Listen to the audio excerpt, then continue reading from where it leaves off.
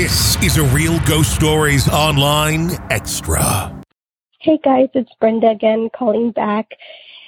It's Brenda, the one who called saying about my experience sleepwalking and my mom receiving that strange phone call in the middle of the night. And thank you, Tony, for clarifying. Yes, my mom didn't literally mean the devil. She just meant something bad outside. It's just she uses that term in a sense loosely when it comes to negative or bad things. It's probably a Hispanic thing. And so I was calling back because I wanted to tell you guys some more of my stories. I know I did leave a little snippet in another call I had previously made about how I've been spiritually sensitive since the womb.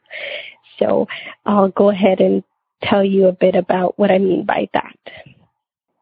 When my mom was pregnant with me, she did not gain a lot of weight, so you couldn't really tell she was pregnant. We lived in a ranch kind of house, out in the middle of nowhere. And my dad raised chickens to sell, and he also worked in agriculture. So we were used to people coming over to the house to buy chickens at all times of the day. And so my mom, when she was pregnant with me, heard the door knock, and she goes over like any other day and answers the door, and there's this man on the other side of the door talking to her about if she wanted to buy some pillows, and he's going over the pillows with her and why these pillows are great. And as he's going over everything with her, he stops mid-sentence and is just staring at her and says, "You're different." And my mom was like, "What?" But she didn't say that, but she was like, I was totally weirded out when he said this to me. I didn't even know what to say. So she stayed quiet. And then the guy followed it up with, "You're pregnant, right?" And my mom, she was so confused. She's like, "I don't know how this man knows I'm pregnant. You can't even tell I'm pregnant. And I'm so confused." And so basically she was caught off guard. So she kind of just nodded her head "Yes, I am pregnant." And then right when she said that, my dad creeps up from the back because he heard her talking to this guy in the door. Not in the door, at the door. And so then my dad jumps into the conversation. He ends up buying 2 of the pillows. That guy leaves. And so my mom is super weirded out. She tells my dad, this guy said that I'm different and that he knew I was pregnant. She was so confused. She was like, it's so weird. But they kind of went up on their day. The following day, she went to pick up my grandpa from the airport. And when they came back home that night, the house was full of owls outside. My mom heard them screeching and howling, and my grandpa was like, "What is going on? That's not good." So usually in the Hispanic culture, owls, depending on the situation the owl puts you in, and the feeling you get is how you know if it's a negative or a positive thing. But in this case, it was a negative thing, and my grandpa was like, "What's going on? You know what you have to do." And in our culture, basically, my dad carved a cross into a bullet and took it outside to try to scare them away. And so he did, and he did end up hitting one. And the owl fell to the ground and made this scary noise. And it sounded like someone screaming. My grandpa ran over to see the owl. And my grandpa said it was nothing he ever seen before. It was a huge, huge, huge, huge owl. And it was what he said was dead. And they went back inside, and things calmed down after that. And the next morning, the owl wasn't there anymore. And I was And that's what my mom was like, what the heck? Like, this man comes to my house selling me pillows, telling me I'm different, that I'm pregnant, and then all this happens. Like, what are the odds? And then later on, when I'm born, I come home and they had me, and I am the one that asked her, because before I had her tell me this story, I asked her, Mom, when I was a baby, my crib, was it facing the window? Because I feel like I remember my crib was facing the window. And she said, yes, but how do you remember that? Because you were only months old. Because when you turned 1, you started sleeping with your older sister. And I said, I don't know. I remember. And then she ends up telling me, well, when you were little, you scared me one time really bad. And I was like, oh, like, what happened? And she says, well, you were laying in bed, and every time we would lay you down, you would look out the window. And as soon as you were able to talk, which was really early on, I was the chatterbox, she said, I would look out the window and tell her, the mono is coming. The mono is coming. And my mom was kind of like, oh, she's a kid, you know, like she's just talking and she's just saying random things. But every night, I would do the same thing over and over and over again. Till one night I wake up screaming like bloody murder that the mono, this thing that I said was coming, called the mono, grabbed my hand. And I'm screaming. I said, the mono has my hand. The mono has my hand. And then my mom grabs my hand and she says, she's trying to calm me down. She's like, it's me, it's okay, it's okay. And she says that she's staring into my eyes, and my eyes are following this thing, whatever it is, because she sees that my eyes are fixated on something that's running back and forth in front of me as she's holding my hand to calm me down. And she says that she's looking into my eyes, and I have really big eyes. And she says she could make out something, that I was actually staring at something, so she would look and she didn't see anything. And she said that was one of the things that scared her the most, that she seen something in my eye but could not see it in the living room where I was looking towards. So basically, where I slept, by the window, the door was open, and you could see through to the living room. And the door was open because my dad had went to make me a bottle because they thought I was hungry. And, well, he thought I was hungry, and Mom just thought I was, like, freaking out. And finally, they got me to calm down, and I finally was able to go back to sleep. And then later on, when she tells me this story, I'm like, wow, Mom, I've been paranormal since I was in your stomach. And straight out the womb. I didn't even wait a couple months, didn't I? And she's all, stop it. And she's like, that's not stuff to joke about. And I'm like, I joke about it, Mom, because it's a part of me. I'm like, I'm not afraid of things like this happening. Like, it's a part of me. I mean, as you could tell, it's been happening forever.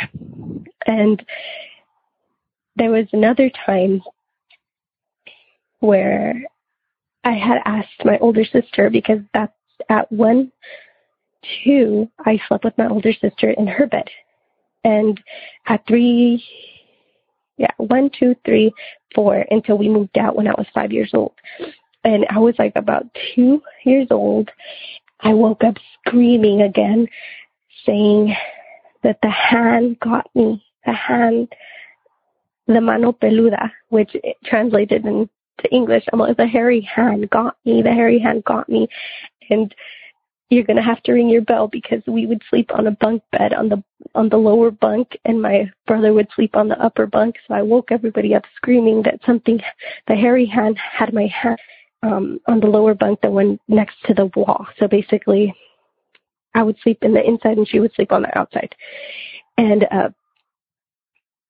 it was just, I mean, like I said, I am very spiritually sensitive when it comes to things like that. And I have plenty of more things. Another time when we had already moved out and lived at the place where the phone call took place, I was taking a nap. It was during the summertime, taking a nap during the day, facing the wall. So my back was towards the door and I was facing the wall, and I have a little sister, and I heard her run in the room and then run back out. And I was like, Nana, because that's what we called her. I was like, Nana, please stop. I'm trying to go to sleep. And so I ignored it. Then she did it again. And then I was so upset. I was like, Nana, you better stop it. So I turned around and there's nobody there. And I was like, okay, this girl, like whatever, she's really fast, I guess.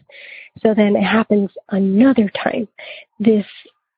And I was like, are you kidding me? Like at this point I was so upset. Like I just wanted to take a nap. That was all I wanted to do. So I get up and I go to the living room. I'm yelling and my mom's cooking, and I was like, where's your daughter? And she's like, she's asleep. She's been asleep. I've been trying to ask you why you're yelling. And I was like, are you serious, Mom? And she's like, yeah, she's been asleep this whole time. I've been hearing you yelling and I don't know why you're yelling. And then I was like, oh, I'm sorry, Mom. I thought never mind. And so then I just like walked to the room. I lay back down, and again, I hear the footsteps.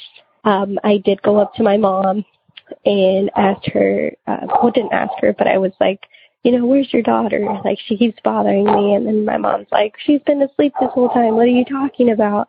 My mom was trying to yell at me and ask me who I was yelling at this whole time. She's like, I was hearing you like basically talking to yourself. And I was like, who is this girl talking to? So then I kind of was like, brushed it off. And I was like, oh, okay, Mom, I'm sorry. And I go to my room and I lay back down. And again, the footsteps happen. They stop right behind me as I'm trying to go to sleep. And at that point, I was like, you know what? If you're here and you're going to be here, just please don't bother me. I need to go to sleep now. I'm tired. I want to take a nap. So if you're going to be here, you can be here. That's fine. But just leave me alone. As soon as I say that, you hear the footsteps that were standing right behind my back walk towards my bed and then disappear, because I was laying on my sister's bed. That's just one of my plentiful stories that I have. I have another one where this one was when I was older and with my husband, who was my boyfriend at the time. We were living in an apartment together. We had moved out, and his sister called us it was like 12 at night. And she's like, my car broke down. Like, I need a ride. Can you guys come get me? And we were a little while away. We were like 20 minutes away. And we said, yeah, like, stay in your car. Like, we'll be right there. And she was stranded in the outskirts because she still lives at home with her parents, and they live in the outskirts.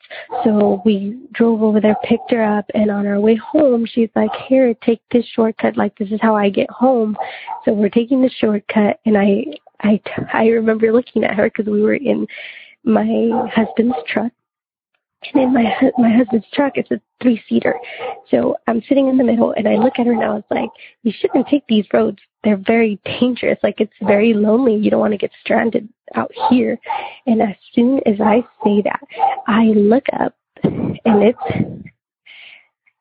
it's like if this happened in slow motion. There is this thing that looks like a miniature horse, dog, gray looking thing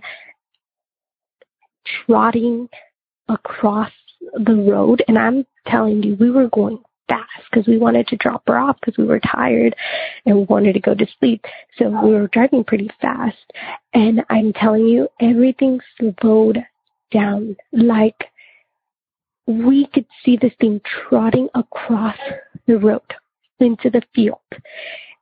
All you hear me say is, oh my goodness, that thing doesn't have a head. And I turned and I looked at her and I looked at my husband and I was like, did you see that? Did you see that? She says, oh my God, I saw that. And then my husband, I look at him and he says, don't talk about it. And I was like, I just wanted to make it clear that I wasn't the only one that's seen that. And then I looked at my sister-in-law and I was like, don't take this road anymore. And since then, she's never took that road again. What was that thing? I don't know. Definitely not something good. It was something crazy, like the fact that it slowed down time. And we seen it in slow motion while we're going really fast. And again, we were out in the middle of nowhere when we saw this. So I'll call back if you'd like with some more stories. Sorry that I take so long telling the stories, and I'm sorry if my stories seem jumbled. When you're just telling the story, I feel like I just get jumbled up sometimes, and I'm sorry about that.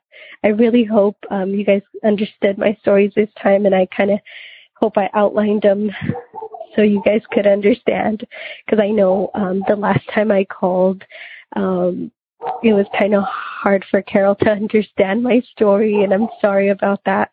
I know I kind of jumped around a little bit. But thank you guys for your podcast. It's amazing. I love listening to you guys, and I love to hear everyone's stories. And thank you. If you want access to more Real Ghost Stories, become a premium subscriber to Real Ghost Stories Online. Sign up now through Apple Podcasts and try it for 3 days free. Not on Apple? Go to patreon.com/realghoststories or ghostpodcast.com.